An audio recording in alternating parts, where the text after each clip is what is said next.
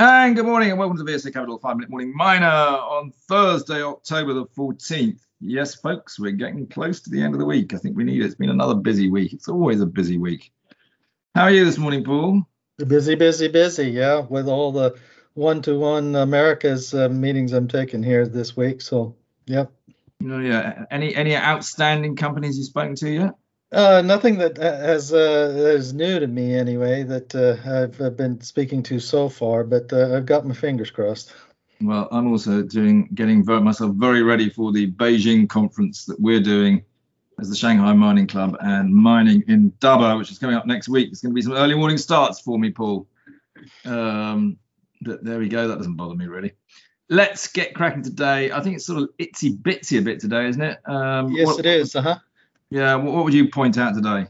Oh, I think the Kenmare Q3s would be a good place to start. They had an 87% increase on production over the third quarter of last year, and this is the first quarter where they've been able to bring up the nameplate capacity with the Pilivili deposits now producing according to plan. They're up to 1.2 million tons annually of ilmenite production here. Good news on that behalf, therefore. They also had an improved lost time injury frequency rate that was reduced by a good 70% or so. Primary zircon production was also up by 44% to over 15,000 tons.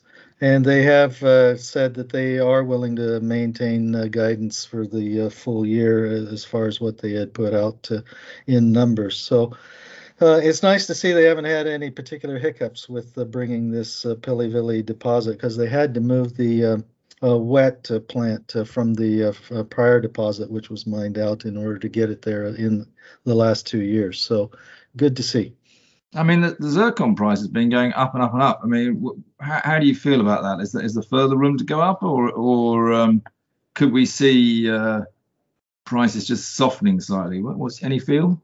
Well, if there's no further interruptions, I think the prices would soften a little bit here. But the issue is the logistics around the world here at this point. So any kind of hiccups to deliveries and that sort of thing are causing the spot market rates and pricing for things which are sold in spot and contract to contract, like zircon and minerals. They can go out of sight in a hurry, as it were. Yeah, but I mean, that's my worry. As the world gets back to normal and supply chains get back to normal, okay, maybe not till the middle of next year, you could see a softening of that price. Yes, I think if there is a softening, if things really stabilize, I think it would be faster than that, from the first quarter next year, I would think. On another commodity, though, which I see a lot of what I would describe as top traders are tipping the copper price to go for a mega run. It's obviously had a good run in the last 12, 18 months, but it's still not going through sort of necessarily what I describe as mega record highs from where it was back in sort of 2012 and 2006, 7. How do you feel about that, Paul? Oh, I've seen forecasts by various parties out there would like to see it run to $9, $10 a pound, something like that. And I think that would be counterproductive for the industry per se. It'd be great for metal traders, but counterproductive for the industry overall because of the speculative money essentially causing people to be irrationally exuberant about it. But I would like to see the price break through the 470 level that we had gotten to before, and I'd like to see it sooner here to demonstrate that there is essentially a firm underpinning to get money into projects to get them developed. So I'm not nearly as bullish as many say, but I think if we get into the $5 range, that would be helpful. Okay, so we're back to news. Anglo Pacific today, they sold off their thermal coal project. What was it called? I forgot what it was called now. But anyway, for about $36 million, didn't they?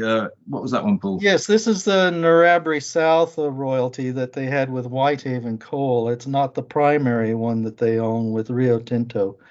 This is a follow-on one that they had purchased some years back, and this particular deal looks good for Anglo-Pacific in that they're able to monetize it here with both cash up, about 2/3 cash up front and another third in contingent follow-on payments here. And it's just part of their strategy that management has expressed for a little while that they would prefer to diminish the influence of fossil fuels on their portfolio as they move more and more into battery metals. I mean, it is good for Anglo, and the stock's being marked up 3p today, and we like Anglo at the moment. I think it's going to have a very good run for the next 6 months before Julian leaves. But I think, correct me if I'm wrong, but I think they paid $65 million for this royalty back in 2015. So they now sold it for 36. They've had, I think, about $36 million of royalty revenue from it. So actually, they're getting out pretty much sort of net even after 6 years of ownership, which isn't that great, really, is it? Well, it depends on whether you like the glass half full or half empty. It being a coal asset, the risk is that it becomes more and more as a stranded pricing as far as an asset is concerned, with the more and more parties that would have bought this project royalty back in 2015 no longer considering fossil fuels at all in portfolio. So I think they've come out all right on this. Well, I think, I like my glass full, not half empty or half full. I just like it full when I get it. When I finish with it, I like it empty. Okay. Right. Anything else you want to mention today?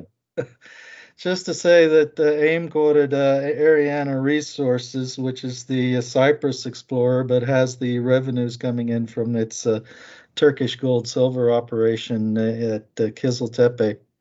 They have received their environmental approval for the Tavşan deposits in western Turkey. That is a separate deposit from the Kızıltepe mine. It's about 30 kilometers roughly or so away, and it's jasperoidal surface gold mineralization. So it'll be open pit mineralization to mine. Not particularly big in that regard, but it is big enough at current gold prices to make them some money. So good to see there. Okay, on that note, I think we'll call it a day because we had quite a lot of just discussion from us. So very good, Paul. We'll speak again tomorrow, which will be the end of the week. See you then.